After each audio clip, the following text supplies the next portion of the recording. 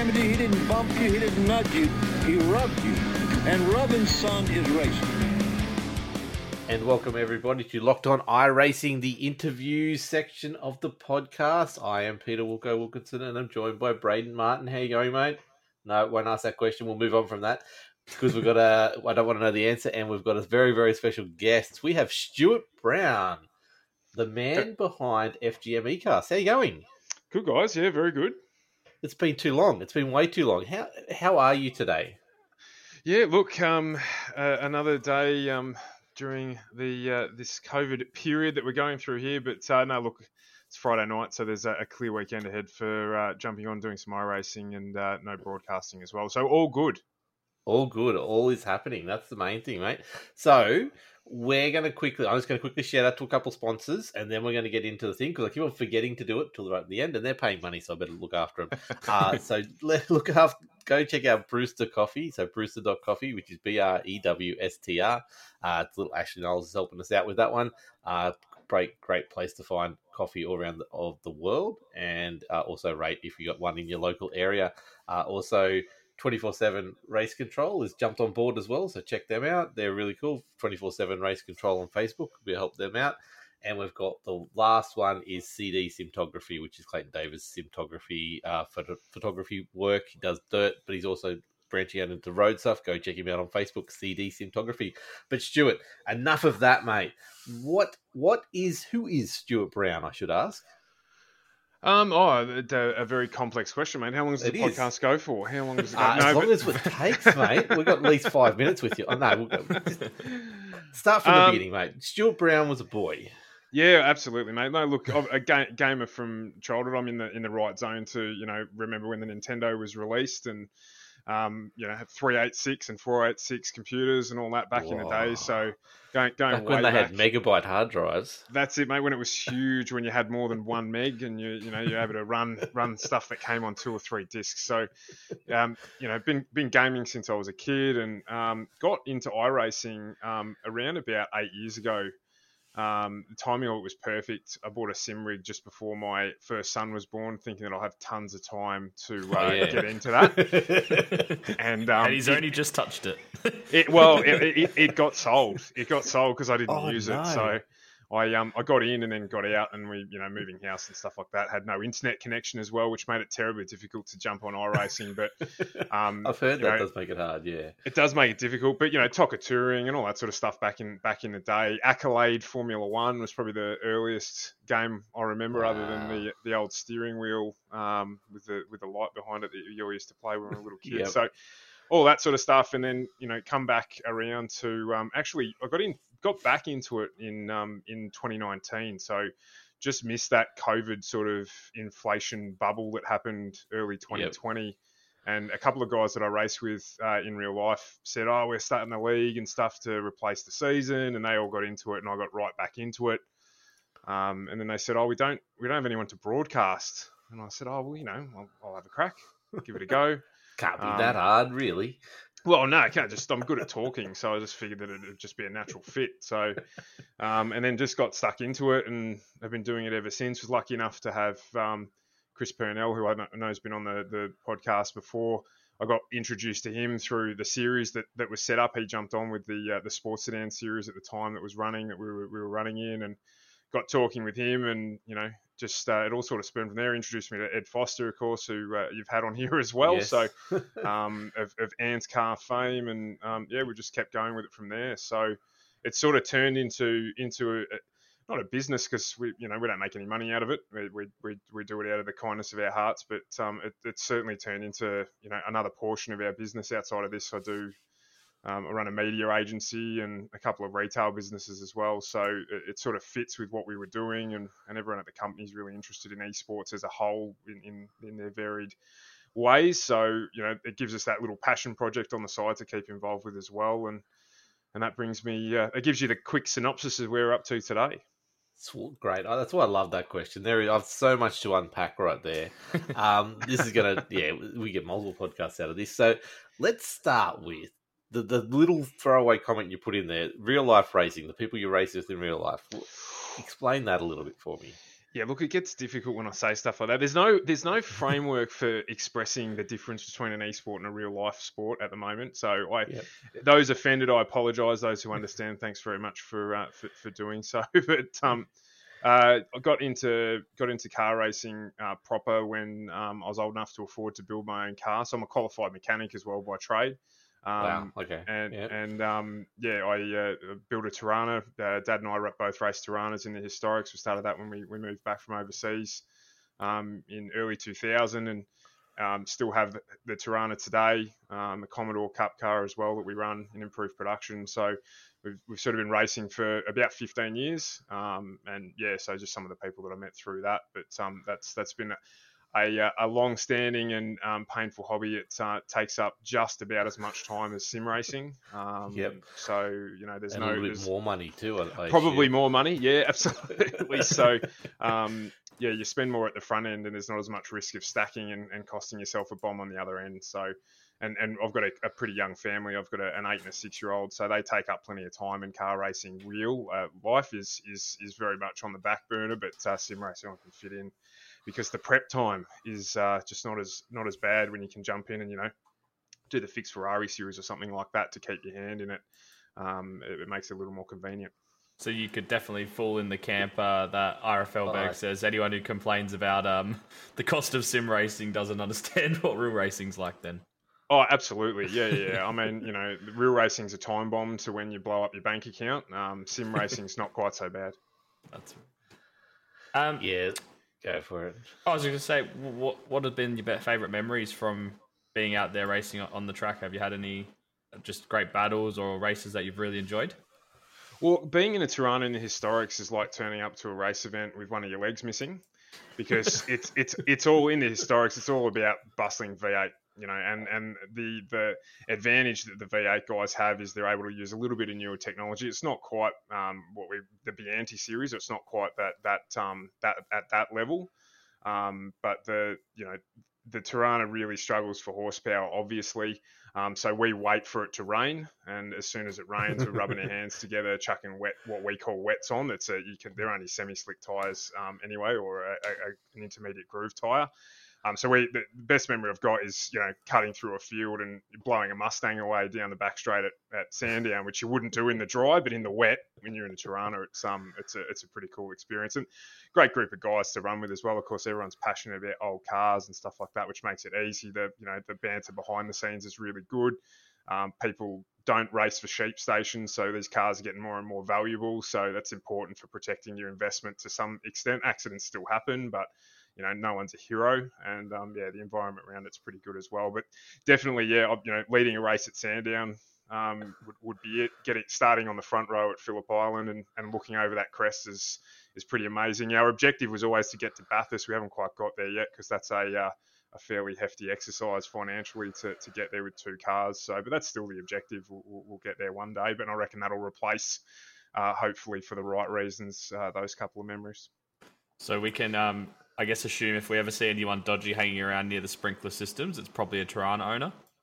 Oh, absolutely, mate. Yeah, most definitely. Yeah, definitely the case. So they actually outlawed the tyres that were using a Dunlop wet that we could only get buy-in from the UK, and they changed the rules because they thought it was unfair that in the wet we had grip. And we're sort of saying, yeah, but in the dry you've got horsepower, so there's quid pro quo to every car. But definitely always doing the rain dance. But luckily we're in Victoria most of the time. It's going to rain at any stage down there. Tell me, Sandown, you mentioned it a bit. What's your memories of Sandown itself? Because I love that place, but then looking at it these days, it feels like a dated track now. Yeah, it is a little bit, and for me, the good thing is I've been to Calder. That's actually where I got my license. Jamie Whincup famously rejected me for my first race license when he was a younger bloke. So that's my claim to fame. Oh yeah, absolutely. Yeah, he didn't know what he was talking about. This was back in the days when he was racing with Gary Rogers before he got good. Always thought he knew nothing. Absolutely. No, he's a good bloke, and ended up Lee Holdsworth actually ended up giving me my license, so that's why he's so good. But no, because Calder Park's such a tragic story. Like Sandown looks like the Taj Mahal. So, but going there of late, it's pretty sad, and obviously they're trying to get rid of it, and the council zonings, there's issues with that, which is good for races and bad for the people that apparently missed the fact that there was a racetrack near the house they were building. So, you know, it's it's one of those things. It'll be sad when it goes. It's going to go, but there's so much promise around, you know, that new track setup that they're going to be hopefully building at Pakenham, which is not too far from Sandown if you're not familiar with the geography of Victoria. And that's going to be a much better facility in terms of what it offers for karting and other aspects of motorsport as well. So we're pretty lucky in Victoria that we've got, you know, 3 full-time racetracks as it stands that aren't very far. Like Winton's 3 hours from Melbourne and it's a cruiser drive. Phillip Island's only an hour down the street. And if we get one at Pakenham, it's halfway sort of between here and Phillip Island. I'm in the southeastern suburbs as well. So we're pretty spoilt. But yeah, it's pretty sad to see Sandown go the way that it goes. I still like going there to watch the 500 when it's on. But, you know, it'll go, unfortunately, I think. Yeah. Is there any chance you reckon? I know there was a bit of a push in the forums to get it, iRacing to save it in the game. What odds do you give that? Well, Oran Park's there, and that's a blast. I never got to drive at Oran Park, and everyone I speak to says that it's like it was. Like they remember the graffiti on the walls is exactly as it was. So if they can crystallise Sandown in that same way and then offer, you know, the non-revised version of the track as well as they can do, that'd be awesome to keep that together, you know, without that sort of kink. That'd be great. I think they need to do it. Whether or not they will, you know, how many people are going to download Sandown globally? I don't know. You know, is there enough support locally for it? There probably is, but it's expensive to go out and scan. But if they're heading out for other things, which I hear they possibly could be, like it's a potential. Because has Sandown been in anything else like that? They can't grab the data from. I don't think it has it? Like the old V8s never went to Sandown in Race Drive or whatever it was, V8 Supercars 3. R Factor had one. So I wonder how close they could just replicate that off the data, because they've done that before. They've replicated data from other people and basically just bought the data. Yeah, they probably could. Like the R Factor one from memory, because that was, you know, one of the first ones I got into when I got the sim in the Tirana that they had. It was actually pretty accurate. Like you could drive that like you drive the track in the Tirana. Yeah. So they could do that. The R Factor one was fine. I don't know if they've rolled it over to R Factor 2 because I'm not into that yet. But yeah, they definitely could do that. And as you say, like I know I've heard the same rumours or similar rumours that, you know, they're going to be heading out to Adelaide as soon as they can for a track out there. And so if they're in the country, you know, it amortises the cost for them to get them all done while they're here. Yeah, absolutely. Yeah. If you're going to spend that money, you may as well get a fair chunk of stuff out of it. I assume, obviously, you got Gen 3 coming up, which, since they supported the V8s with the recent change, they'd have to be looking at modelling for Gen 3 as well, but they can do that overseas, I guess, as well. So, yeah. And it'll be interesting to see how, quickly, it'll be interesting to see how they handle that, given that they've pre-released the NASCAR as well and got feedback on that beforehand. So, you know, they might be able to do the same thing with the V8 Supercar. Yeah, hopefully, if we're high enough up the totem pole, I guess. Let's go back. Let's go right back to the beginning. You said you're into all these racing games and where you started. What other games did you play when you're growing up? Give us some examples. We got an original Nintendo as an option from my parents. My sister and I got an older sister, and we were given the option of getting a Nintendo or going to the Sydney Easter show because Mum and Dad figured that the money was going to probably cost them about the same. So we got the Nintendo. She still got it. She still got it there. So that was the first sort of gaming system we got into, and racing games on that, mate. Excite Bike was just about where it finished on the old original Nintendo. So there wasn't a lot to do on that. We had borrowed a Super from one of our mates, played with that, and then really the first racing game I got into, other than Accolade Formula One on the PC, would have been Gran Turismo when we got a PlayStation 1. That was the first thing we got into. My favourite car was the Mitsubishi GTO because I could always beat Dad, and when he was running the Nissan Skyline. And you know that's where it all started. And then my mates and I heavily into TOCA 2. Like they're fantastic games. Still got it. Want to try and get that back as well, but haven't quite persuaded the old man to part with the PlayStation at this point in time. He's still got that. So, but yeah, really there with TOCA, and then just graduating through the Gran Turismo and Need for Speed scene. The Dodge Viper back on computer, Need for Speed, Carmageddon as well in terms of car games. Not really a car racing game, but still good fun. Still good fun. Don't worry about That's where we sort of got to.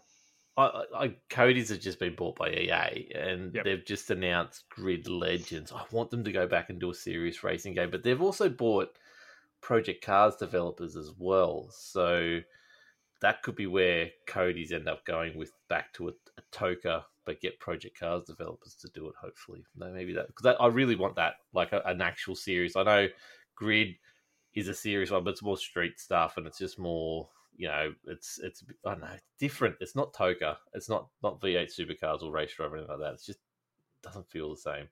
Yeah, no, it's not. It's like a mixture, as you say, between sort of a Need for Speed style game and a semi-serious racing game. And you sort of, I don't know if there's a successful crossover yet between the two that exists. I haven't really seen it, but yeah, a Toka game like that would be great. Yeah, do it, Cody. Absolutely, just do it. So. Let's go. You went into iRacing then, okay? So you've gone from all these things, and then all of a sudden, what got you? What was the decision to bite the bullet and actually get into it back in 2008 when you thought you had? Oh, no, it was 8 years ago. Sorry, when you thought you had time. I just stumbled, to be honest. I just found it and, just decided that I was going to download it and start doing it. And I'm lucky my wife's pretty supportive of all the crazy, stupid stuff I want to get into. So I said I'm buying a rig and blah, blah, blah, blah, blah. And next thing it all turns up. I'm just, okay, fair enough. That's fine. So, and then, I just downloaded it and fell into it. I didn't research it beforehand. rFactor wasn't really doing what I needed it to do. So I just looked for something else. And it was the first one I stumbled across. And then saw the DLC that came, or that you could get access to as well. And I really wanted to get into a historic racer, and it wasn't quite there with it, but it had enough to get me engaged, particularly with the GT stuff. Just decided that was it. And then spent 6 months, because I didn't think about what I was doing and understand how the system worked, trying to work my way out of MX5, which I absolutely freaking hate, with a passion. And then, mates came over and, beers get drunk and stuff, and you jump on and lose a lot of safety rating and a heap of I rating at the same time. And so, yeah, just I fell into it, really, to be honest, mate. It wasn't a conscious decision to do it. But as soon as I got back into it, I knew exactly where I wanted to go because of the content that was available. So I'm curious, what did this first rig look like that you had to end up selling? Well, mate, it was, so I got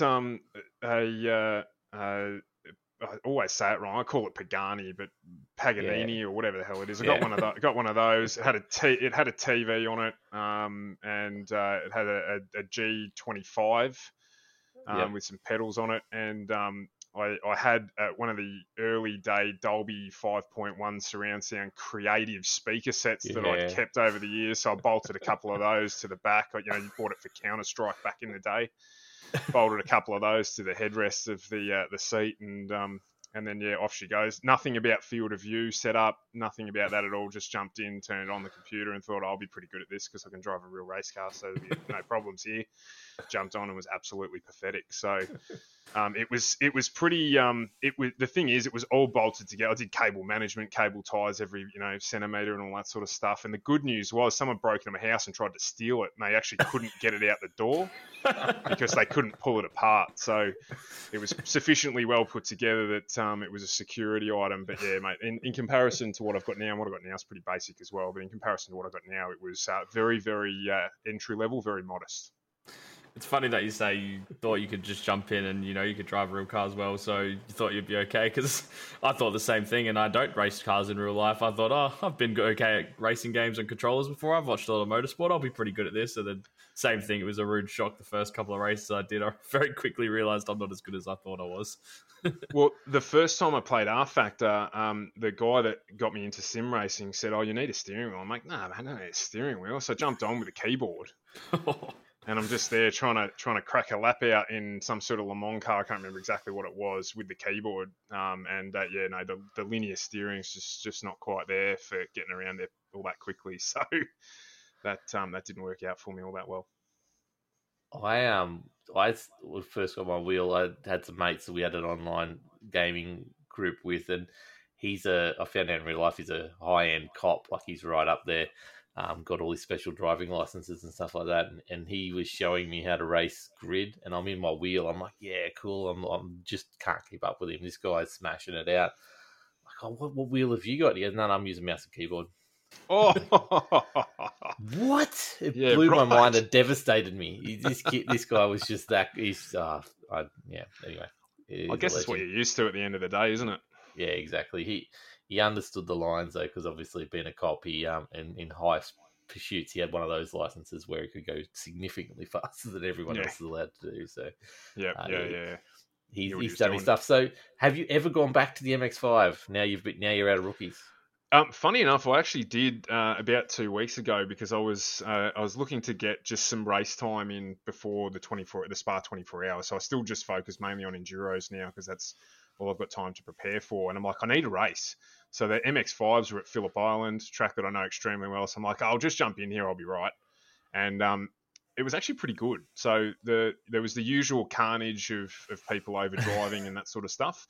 So I just started at the rear of the grid, just wanted to get some time and, end up finishing 6th or whatever. The result wasn't what was important, but it was actually pretty fun. So I can see why they've got such appeal in the same way that, the Formula V will now as well on iRacing, because you can just get in and have a crack.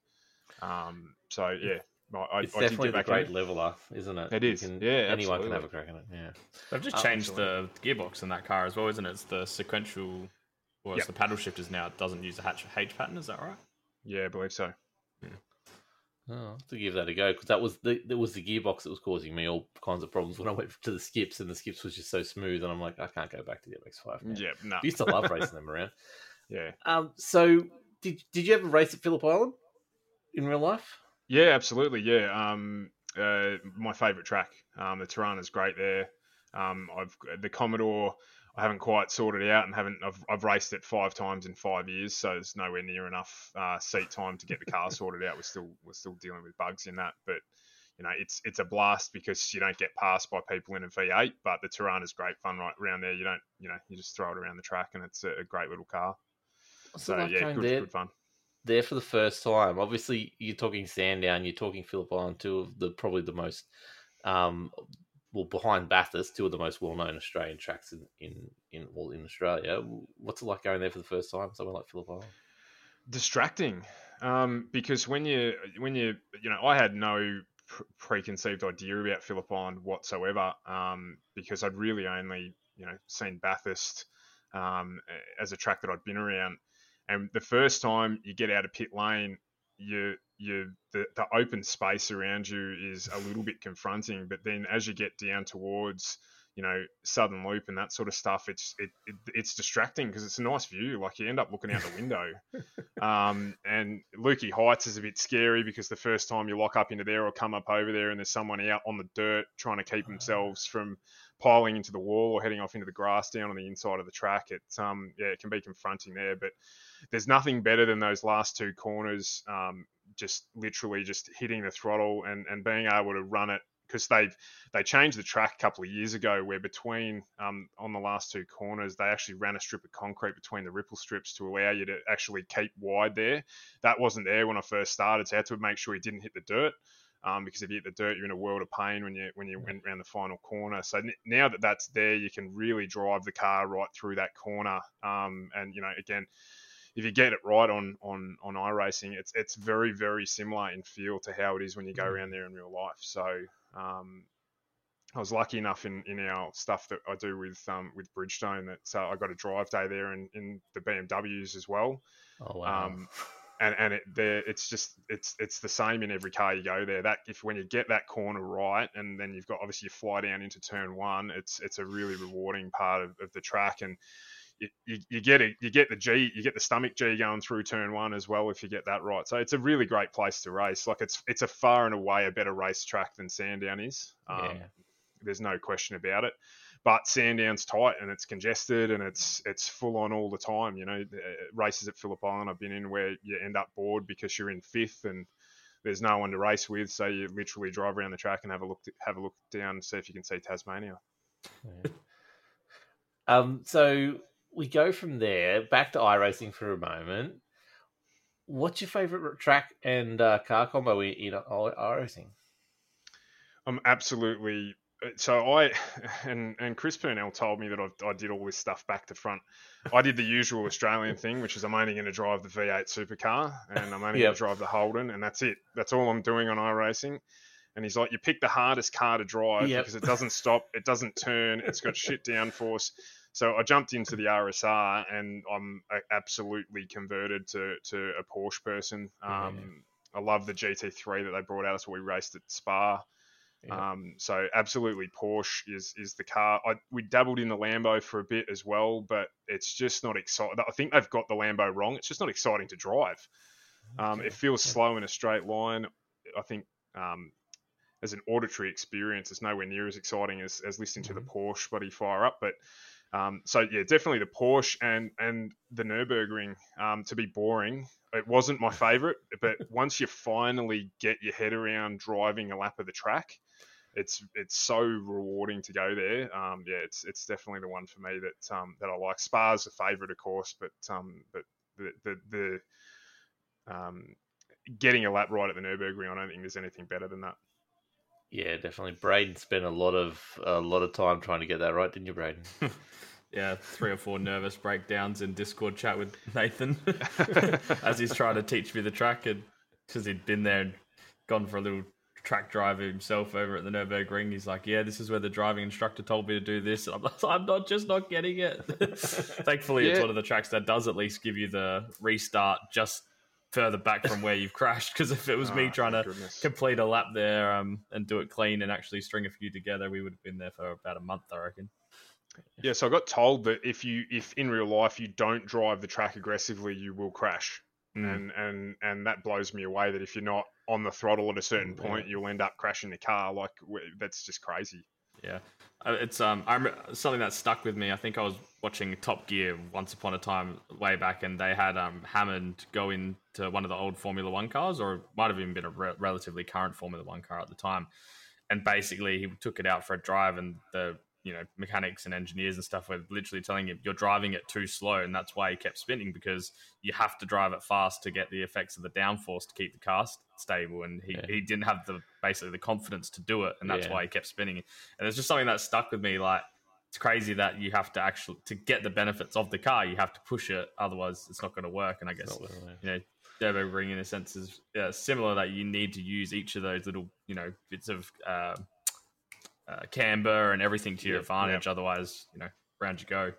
No, it's an amazing place. I haven't been there in real life. I've been lucky enough to go to Germany, but I didn't get across to the ring. That's as close as I've been, so we'll get there one day. But haven't got close enough yet to be there. And, I went to Silverstone, which is an amazing setup in terms of the track itself and everything that's located there. But just didn't get across. Yeah, I was lucky enough. When I went to Bathurst back in 2014, I was a DJR member, so I got to have some time in the DJR garage for the barbecue that night. I think it was a Saturday night before the race, and talking to Scotty Pye and David Wall at the time. And David Wall in particular, obviously been there and driven it a lot, and he was telling us all these stories. And he's like, "Oh yeah, they were in a multi-class race there, so you'd have him."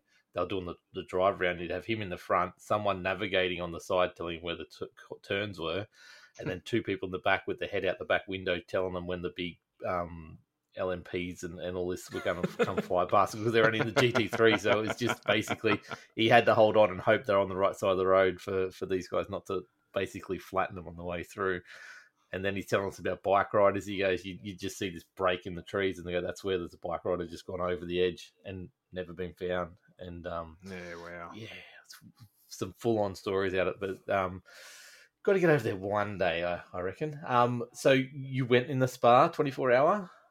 We did, we did. Unfortunately, it ended like a lot of people's did, which is we got halfway through. We ran with a team of 4. I ran with Luke Traher and Ed Foster, in fact, under our 981. Well, there's your first problem. Motorsport. Well, it's funny you say that. Ed qualified, Ed started, and he got taken out going through En Rouge the first time. The guy just jumped on the bumper and gave him 2 taps and pushed him off into the fence. So we ended up starting 50th effectively, and another driver, Reece Ashmore and myself, we were going to do the drive through the night and finish the race. So we were to take over basically halfway through. Went out a nap in the afternoon, all that sort of stuff. Came back and the boys were up in second, and they'd lapped everyone bar themselves and obviously the leader. We get to 11 and a half hours in. Of course, it's a guy in a gold Lamborghini who's been causing rims. Absolutely, been causing trouble all night and loses it up the top of En Rouge, and Ed had to avoid him and ended up plunging into the wall. And that was race over. 20 minutes of repairs later and 10 laps down, and there's not much else you can do. So it's a plague within iRacing. It's one of the things that I absolutely loathe about it, is probably the lack of training and lack of common sense with people driving and even just the barrier for entry into those events. Like, they fill 4 time slots with however many splits. I think they need to lift the area, because if you can't drive the track basically, then you shouldn't be in the race. Like, it's so frustrating to spend, you guys know, 6 or 8 weeks preparing for these things, and your time and effort that goes into it, and then to have it wrecked by someone that just can't drive the track. Not a racing incident, you just can't drive. Like, it's very frustrating. I'm surprised they don't do some kind of pre-qualifying in the week leading up to it, like with all the practice sessions they put up. Set this time or you don't get in, or we'll work on the splits that way, just to try and get people away. And everyone's got to put in a time, but. Yeah, I don't know if there's any other way.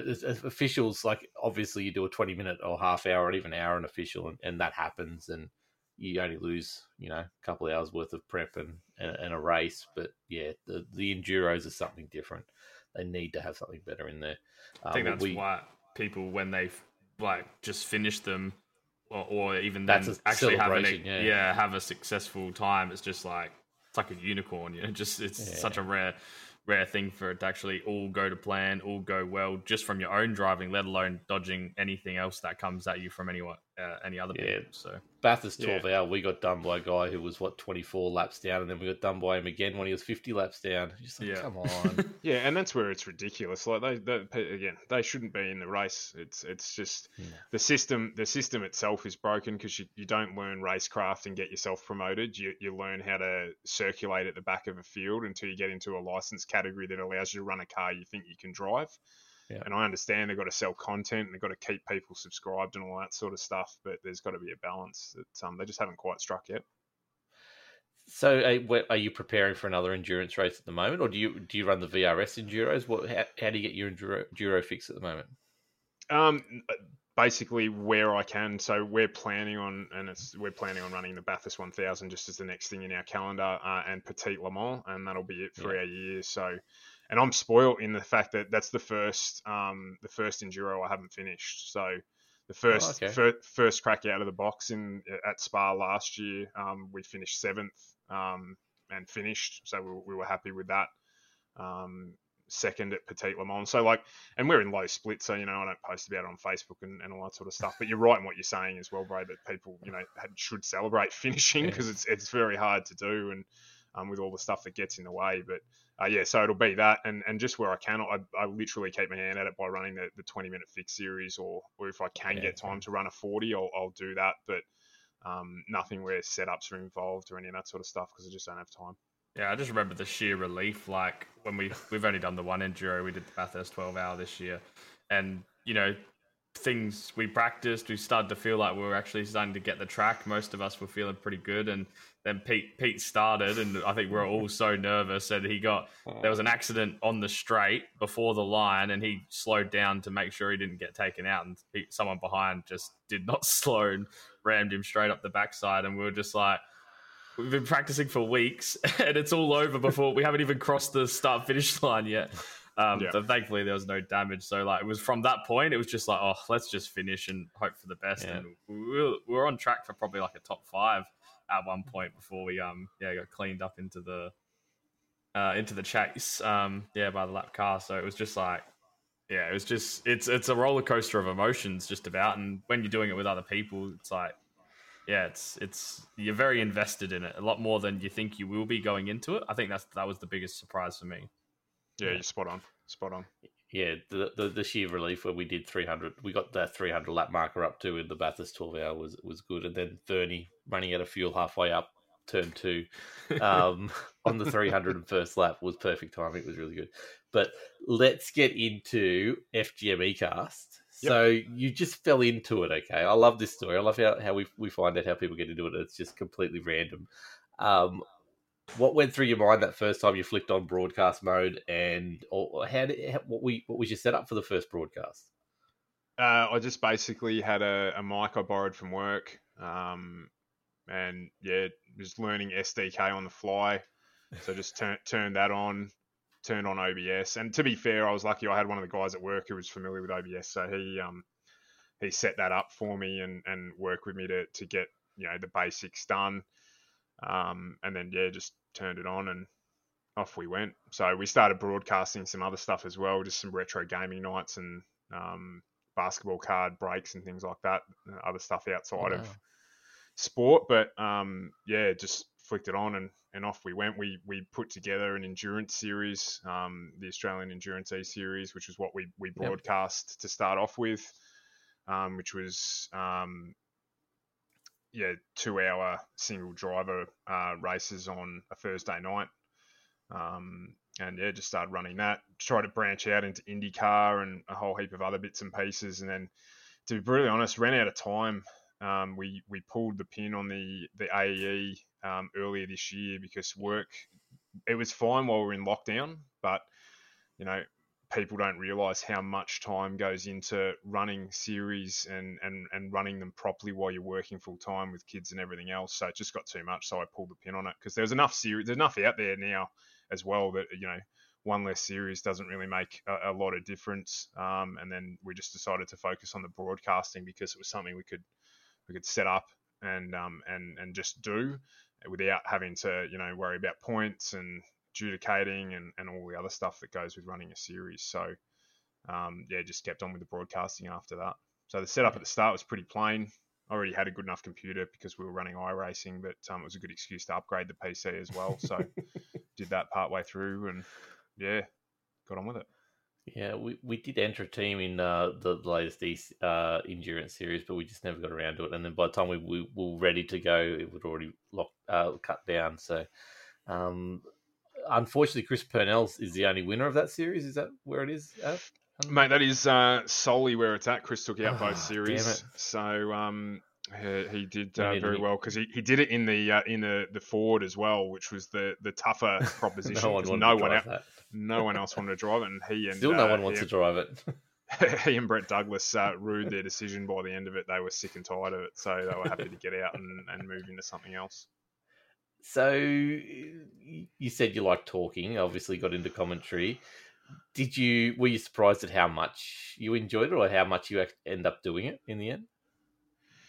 Yeah, look, a little bit. I mean, I had to pull it back. It got to the stage where I was broadcasting 7 days a week, and it's as I said, I'm lucky. I don't say it just because, but I'm lucky. My wife's really understanding with it all. We got 2 young kids, and yet I still am able to sit in the study, 4 days a week and broadcast as it is now, and then whatever else goes on the weekend. So I'm surprised how much I enjoy it, but a lot of the series that we cover are so well contested that it's no different to watching, real life racing that's on TV, except I've got to tell people what's going on. So I enjoy the racing, which helps. You get your boring races from here to there, but they're seldom in the series that we cover. Oz Pro-Am is an epic series that keeps going from strength to strength, and you've got Shane in that, and some pro drivers and a heap of really, really strong non-professional, non-real world race drivers contesting with him as well, which is fantastic to watch. And so I really enjoy it. It's like my switch off from work. I get home, have tea, play with the kids, and then come in and watch car racing for a couple of hours each night. No problems. I'm just trying to watch. I think Braden's watching the soccer at the moment. I just had it on in the background. That was my bad. We just hit the crossbar. Terrible stuff. What I was going to say was, as soon as you can, you got to get the kids trained up as commentators, and then you can sit back and watch the racing while they've got the commentary going. Yeah, well, they commentate on Minecraft and Roblox and all that other stuff. They're quite happy to talk as well. So one day I'll get them into it, I'm sure. My kid does not shut up when he's doing anything around the house because he watches YouTube videos all the time. He doesn't realize I'm in here doing it at night, but he's sitting there. I've got to tell him to shut up. He'll be pushing the cars around on the tiles like I used to do when I was young, and he'll be commentating the whole thing. It's hilarious. I can't wait to get him into it. So you've used SDK for a fair chunk of time now. How good is that for broadcasting, and how much have you seen that change over the time? The support around it through their Discord is fantastic. I've not really dug into it deep enough yet. So there's plenty more to do with it. We've just started revising the look and feel of our setup recently, to push for some stuff we've got planned for next year. So there's a wealth of stuff you can do with it. CSS, which is the customization for it, is not something that I've done since the first year of university, so really rusty. So trying to pick all that back up is time consuming, but there's plenty to do with it. And I find it once you get into it, it's a really reliable system to use for broadcasting. So and as I said, the support behind it from the guys that build it is fantastic. Like Lee in their Discord, he's always available, and Pascal, the guy that put it together, is always around as well. So it's a really good system. And to be honest, I say that with a little bit of a caveat because I've not really looked into anything else. We found, again, the same sort of thing. Like we found it was easy enough to use. And saw a number of people using it, so just thought, well, that's the one that everyone uses, so we'll do the same thing. And that was 18 months ago. Yeah, I've done a bit of muck around in the background at the moment, and SDK, we randomly chucked it on the other night when we had a V race that we were in a good chance of winning the team's championship with, and I just went, well, stuff it, I'm going to watch the race, so I may as well broadcast it from my angle, and then chucked it on, and it just went up simple. Like you press buttons and it works, and it looks professional straight out of the box. So it's definitely, I've looked at others, and this is just the most user friendly out there. So definitely the way to go. But Braden, did I cut you off then? No, well, I was just going to say, Paul Stewart's definitely going to have you in his DMs when you're trying to go for your next broadcast, because it was definitely a work in progress. Definitely work in progress, but it was fun. That's the main thing. You still enjoy it though, Stuart? Yeah, I do. Yeah, absolutely. Like, I was just going to say, like, SDK is a tinker tool. So if you like just tinkering with stuff, it's the perfect place for you to be if you've got nothing else to do. That's my problem. I don't have nothing else to do. Well, yeah, and I'm the same. That's why it's taken me so long to actually get somewhere. But if you do have nothing else to do, it's a great place to tinker away and just make little changes each week. And that's how we've gone about it now. It's like, cool, we don't like this bit of the screen, so we'll fix that, and then we'll worry about the other stuff down the track, and we'll just keep working on it. But yeah, I still enjoy it. Absolutely. It's I'm not going to lie, getting to this end of the season, not that I compare myself to an AFL commentator or anything like that, but at all. But I remember hearing them saying when they get towards the tail end of the season and get into finals, they start getting tired, and I'm starting to get there now because it's been non-stop since March, and because the series basically roll into one another, now we're starting to get into this tail end of the year already because a lot of the series finish around November. I'm looking forward to them finishing as much as I'm enjoying it because I need a break. And that 3 months over summer is where we get that on, and there's a lot of stuff going on outside of all of it as well, which is contributing to that. But I'm looking forward to the break, but we'll keep doing it for sure. There's there's plans to expand and do other things with it, so it's certainly going to continue to be part of our business. Are there any races or moments that you've broadcast that really stick out?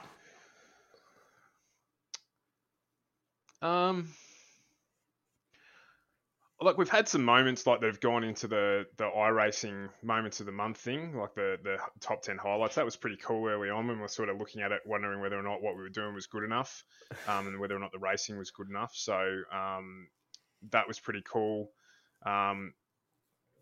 Having just the closest to the racing that we get and the quality of the racing that we get without contact and stuff like that is probably really, that's not down to us. That's down to the series, but that's a highlight of the series that we broadcast.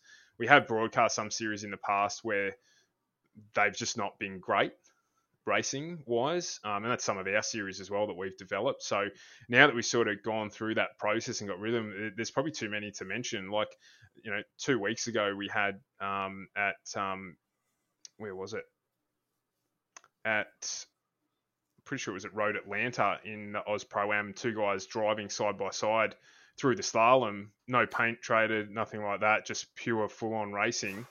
And, jumping off afterwards into the Discord with the guys who were involved, and they're just all pumped about it, and you're pumped with them as well. Like, just the atmosphere and stuff like that. There's probably not one that I could pick out. But every week we have something cool to talk about that's happened during one of the streams. So, I just no one stick out, but some really good stuff that's happened over the last 18 months. How hard is it to commentate with Carl Withy? I love Carl. I don't know why he gets a lot of shit, but he's honest about who he is, and so not hard at all. I'm really, really lucky. I started out paying people to commentate, which was one of the things about the whole situation in iRacing that really gave me the shits was the fact that I felt like a lot of people were taking advantage of a lot of people and trying to make money out of it on the other side. So we set about doing it the right way, and we did that.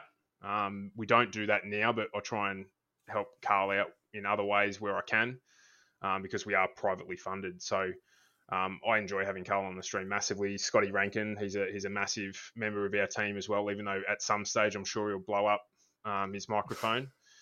But I'm lucky to have those 2 guys help me out week in, week out. So I love it. Carl's a funny character. Some of his expressions are very, very English, but we bear with that.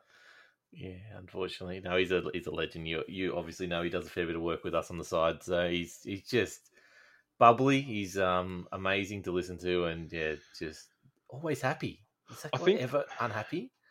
I think the good thing. Oh yeah, far out. Should even whinge before a broadcast. No, but I think one of the other things as well about Carl is in an environment where there are a minority, but there are a lot of toxic idiots that jump in. There's also, on the balance of that, there's that 5% of people like what you've just described who are very much into it as a hobby and enjoy everything about it, and are just good people to be around in them. So once you find them, it's really good to have them around all the time. Yeah, definitely. So explain to us, we're getting near the end, I've just realised, what series are you running at the moment on FGM? So we've got, obviously, ANSCAR is on Mondays, Wednesdays, and Thursdays. So the truck, the Xfinity or Thunder series on a Wednesday, and then the Cup on Thursdays. And then Tuesday nights is the Oz Pro-Am Sim series. So Sam Lehman and Matty Carleone series there as well. So we aren't producing any of our own series at all. Just doing that with them. We're trying really hard to develop more content on the back end of the races, as the sort of add-on to what we're doing now, to broaden the appeal, because there's not a lot of people who are going to sit down unless they're invested in the series and watch, a full race of just cars. If you look at the content that a lot of the successful streamers doing, it's more personalized stuff. So we're really trying to help those series grow and develop by putting that content out on the back end of a Monday night stream or a Tuesday night stream with either some stuff that we find funny, and whether everyone else does or not, it's a different question, or just some different perspective stuff to see what works and see what people enjoy. So that's sort of where we're spending our time outside of not actually running a series anymore. Yeah, no, definitely value add, which is really cool. And look, I'd love to be able to sit down and watch a 15-minute or 10-minute condensed version of the trucks, just so I can keep up with it, because that's my problem. I just don't have an hour and a half to sit down and watch every single of one of those ANSCAR series at the moment, because I love watching them, but yeah, I just don't have time. That's like 6 hours a week of my life gone just trying to cover that. So I'm just so thankful Carl does it for me now. Even though I do miss out on the excitement and the action of it. There's no one that does it. Like once the race is over, they do a few chats with the drivers, and then that's it. That's the end of the coverage for that series altogether. So even post shows or pre shows or stuff like that, it's all stuff that I'd love to see out there. But yeah, just time, I guess.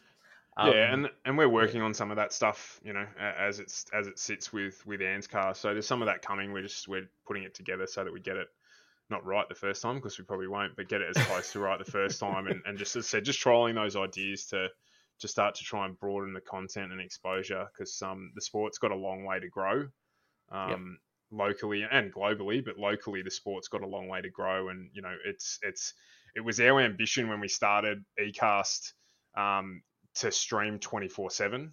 And that was the goal. We sort of said, well, why are we going to do it? And we go, well, we'll stream 24/7. That sounds like a good thing to do. Let's try and do that by the end of the year, which was far too ambitious. So we started networking with people in the States and in Europe to broadcast on the channel and that sort of stuff. But so we sort of reset the goalposts and just sort of want to set about, improving the professionalism of what goes on within the sport, is what we're trying to help do. And our contributions, adding content to the scene. So yeah, watch this space, mate. There's plenty coming on. We'll definitely get you in for a chat before when you want to announce anything. Don't worry about that. So I've just gone blank. I had about 5 questions I wanted to ask you in this last couple of minutes. But tell us, what's your rig look like now? Because we didn't get looked at that before. We heard what it started with, and you said you made it a little bit better, but it's not that better. What's your rig look like right now? So it's a Frankenstein. I've got a GT Ultimate aeroplane rig that I've cut and shut together. So it's got a Thrustmaster wheel. I got some advice and bought a good set of pedals. I said, don't worry about everything else, just get good pedals. So I haven't got Husings or anything like that, which I'd love to get, but I'm not fast enough as it is. So I've got some Fanatec V3s, which are great anyway. And I've had them for well over a year, and only just figured out how to set them up properly before Spa. So I'd set it up like my race car, and then I found out that my race car was set up wrong, and so but just continued on with my sim pedals the same way. I've run VR. But VR is a bit of a hassle to get in and out of. So I had originally set up with triple curved monitors, which have served different purposes. And I'm a pre-COVID, I'm a 36-inch waist. Post-COVID, I'm not, and I've got a 30-inch waist seat. So it's reasonably non-compliant for long racing. So I'm squirreling away. And I'm going to upgrade and get a new rig, but that's a little way away. So are you building have you got a proper studio in the house now, or where's the broadcasting area looking for you? Or how's it looking? Yes, so it's a very much, so we're just about to finish building a house. So at the moment I'm in this massive co-share space with my 2 kids. At times I've shared it with my mother-in-law as well during the long lockdown. So it's a very versatile space.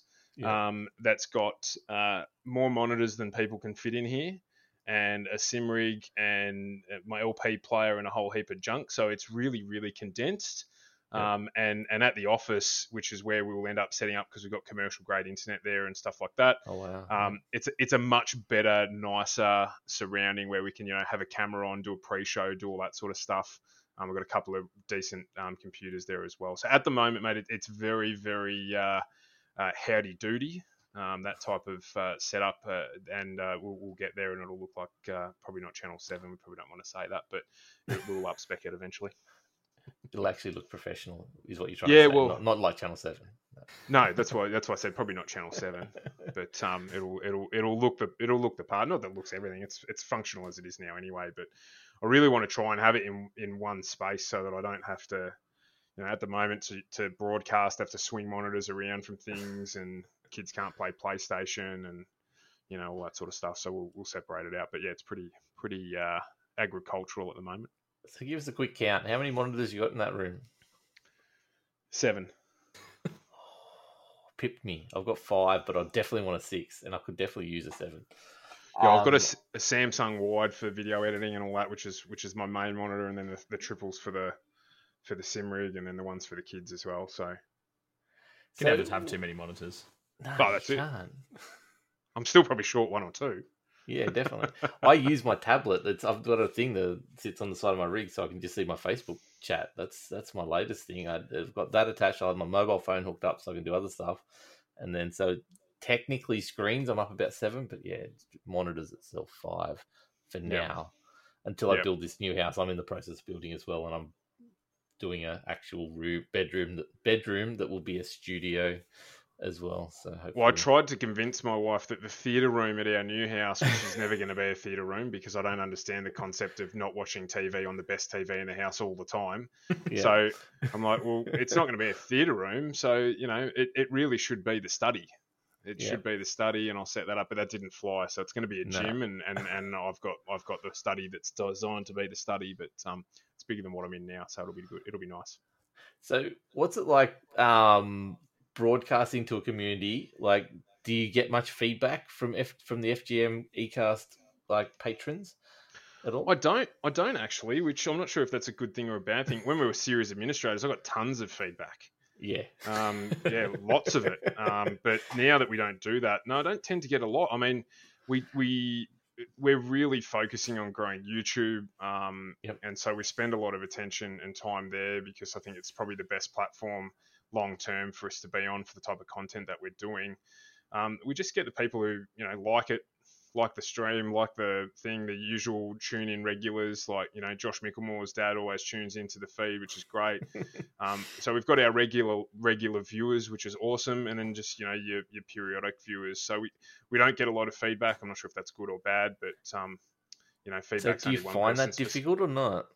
No, not at all, because feedback's only one person's perspective. I don't really care, to be brutally honest. Like there'll always be someone who hates what you do, but there'll always be someone who likes it. You guys get that surely with what you do. Yeah, well, it's weird. Everyone likes it. Everyone likes it. That's it. But that's fine. Yeah, that's what I'm saying though. You'll get it. Like you'll get feedback from everyone. And it'll always vary. It's weird though. Like I've podcasted for about 6 or 7 years now. I had some successful ones over the time, and never got much feedback at all. But this one, for some reason, everyone gives us feedback. Everyone's jumping in the Discord. It's really good. Like it's all been positive so far. But yeah, it's strange. It's the iRacing community is a fickle little bunch. They like stuff and they hate stuff, but they apparently like us at the moment. So and your Discord's such a good community, and I think that's probably why you get that feedback, because you've got a community built around it, which really is the best way to do what you're doing, is to have that strong community, have people within the community that are keen to engage, good, bad, or indifferent, in terms of their feedback, not in terms of their behaviour. Yeah. And that's why I think you're probably getting it. So you're doing something where there was a huge gap, and you're doing it well. So I don't know if we're doing it well, but we're doing it. That's all that matters. Well, mate, there's people that listen, so you must be doing something right. Well, that's it. I'm a sucker for analytics. I just sit there and watch numbers all day, and then I get cranky and stop looking at them. Were you doing that at the start? Obviously, still do. You were. Still do. Still do. Yeah, absolutely. The numbers with what we do with the media company and stuff like that. It's all about the numbers. I've got the TubeBuddy and the IQ, the vidIQ up on the top of the YouTube stream, and I'm always looking at it, and like when one of them drops off, I get angry and I tick it back on again. I'm like, oh, why the hell did that drop off? Why hasn't this gone up quick enough? And then start playing around with hashtags and all the usual stuff that you can spend years of your life worrying about. So yeah, no, very much the same. I like it, but it's not. For the first time since I've been back lately, Twitch for the first time, I don't look at numbers anymore. I don't have it anywhere on my screens. And I get so bad that I had Hobbo raid me the other night. I had like 34 viewers or something, 40-something viewers watching me, and I didn't even realise. I'm like, why is there so many people in chat? And someone's like, you just got raided by Hobbo. I'm like, cool. There you go. We've been toying with, and we'll probably end up doing it at moving away from Twitch completely. Because it's not the place for what we do.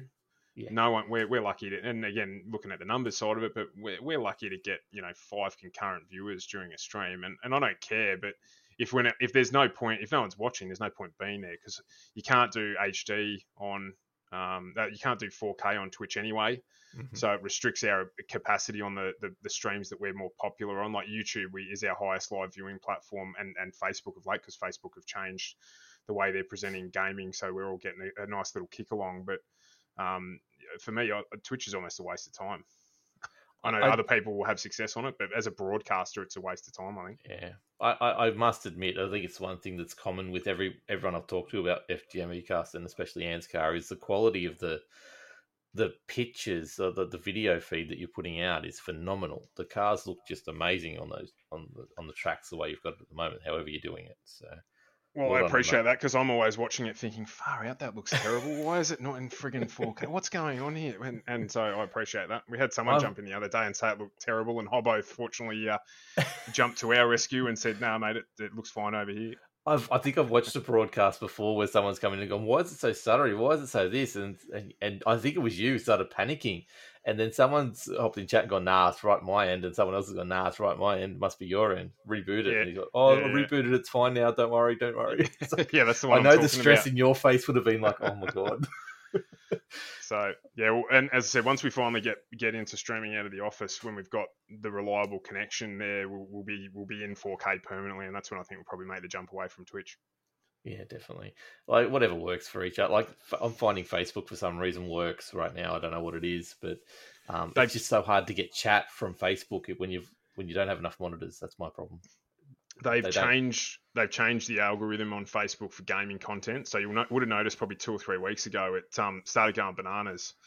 And you get the report after your stream and what have you, and there's like 56 people. What's going on here? And then you have a look at the viewer numbers, and its reach has blown out to like 55,000, and you haven't changed anything. So I think it's just because they're trying to promote gaming content on Facebook to try and get more people into it. And I haven't seen those numbers yet, but I shared a thing with Braden. I said, "This is what we usually get for a post," and then I said, "This is what we just got for one of our streams," and it like dwarfed it by like a factor of 1,000. Yeah. It was ridiculous, but haven't been able to reach that again. Well, I think, and especially our 24-hour stream, our 12-hour stream, the Enduro seemed to go really well. I don't know what that was, but duration. Yeah, I'd say so. But we're planning on Petit Le Mans, aren't we, Braden? Yeah, we're going to put a couple cars in that. I think that'll be our next one. If I could drive a V8, we'd do the 1,000, but I can't drive a V8, so it's just time. I don't have time. That's it. Well, so therefore you can't do it, mate. It's just time in the car. When we got knocked out, Reese and I, because we didn't get to drive, I'm like, mate, you know what? Bathurst is up next. Let's jump into V8, and I went up Mountain Straight and just piled straight into the wall because I forgot you had to blip the throttle to downshift because I just got out of the Porsche. So there's plenty of time to practice, but I'm going to need it. Yeah, definitely. Anyway, we should start wrapping this up. I know Braden set up a practice session for Catalunya that's going to start any moment, so I better let him go. But thank you so much, Stuart. Where can people find your content and what's coming up with your content over the next couple of days? Yeah, absolutely. So obviously we're FGME Cast. We're across all of the major streaming platforms, despite what you've just heard, Facebook and YouTube. We'd love people to give us a punch on YouTube. We're massively trying to accelerate towards the 1,000 like everyone else is on that platform, 1,000 subscribers. So appreciate any help anyone can give us there. And if you're interested in learning more about our business, you can seek me out on LinkedIn. Just Stuart Brown on LinkedIn and have a look there. We will soon be rebranding as Ferguson.gg over the coming months. So look out for that. That's one of the changes that are coming, but we've got plenty in the works. So I'll let you guys in on it when we get there. Sweet. That'll be awesome. Thank you very much for having me, of course, as well. Yeah, no problems, mate. Anytime. Like I said, I think we could have gone on for another couple of hours, as I say to all the guests, but this was actually true as well. So quickly, the question I was going to ask you before, where are we at with the Cup at the moment in Ann's car? How close are we to the chase? We're a few weeks out from the chase. So Carl is the one that I rely on for all of that information. I literally sit back and just dump him in the poo and let him paddle his way out of it. But we're a few weeks out from the chase. So the drivers are just starting to get focused on making sure they get in. So yeah, I think we've 2 or 3 rounds before we get into the chase. So not too far at all. A couple of weeks out from the trucks returning and for season 2 of the Xfinity cars in the Thunder series as well. So, but yeah, the chase is imminent. And they all kick off at 8:00. Yes, mate. 7:45 we do, and then the race generally starts at 8. Okay. I'm looking for something that starts a little bit later on a Wednesday, but I'll talk about that later. It's all good. So thank you so much, Stuart. Braden, quickly, where can people find you, mate? Yeah, I'll be over at some point on streaming on Twitch. I had been doing the road to 3K, but I actually made it off stream, so that was great. It was a nice Nice little bonus before this week's. You could always drop some SR and then go back above it on stream. Yeah, true. I could do. Maybe I'll just do a little fake race. I probably won't even have to fake it. It'll probably just happen, to be honest. It'll be road to 3K again very soon. But yeah, so you can find me at twitch.tv/the1dwade. And I don't know, by the time this goes up, the Olympics will probably be over. So I won't be tweeting the Olympics. But if you want to hear me talking about anything else, Sad things about Port Adelaide, yeah. Yeah, whinging about football or some other sport, most likely, you can hit me up on Twitter at Braden Talks. Okay, and get us all at Locked On Lads on Facebook, Locked On Lads YT on YouTube. As Stuart said before, we're trying to go to 1,000. We're way off, but get us there, people. Go give us a subscribe on that. That'd be awesome. All the podcasts do go up there at the same time on the podcast feed, so you can catch the static background with the audio over there as well if you want to. But Locked On Lads on Twitch, we are Wednesday, Thursday nights at the moment. Hopefully when things clear up on my end, we might even go a few more nights a week or a few days as well. Other than that, lockedonlads.com/Discord, as Stuart mentioned before, jump in there. It's a really good community. We're having some really good fun. And yeah, definitely check that out if you can. Otherwise, Locked On Lads Twitter, Wilco's Chill Zone on Twitter, but that's the main thing. Once again, Stuart, thank you so much for joining us tonight, and we'll definitely chat to you again soon on the main podcast. We will catch you soon, but yeah, definitely go over check out FGM Ecast. Have a good night all. See you later.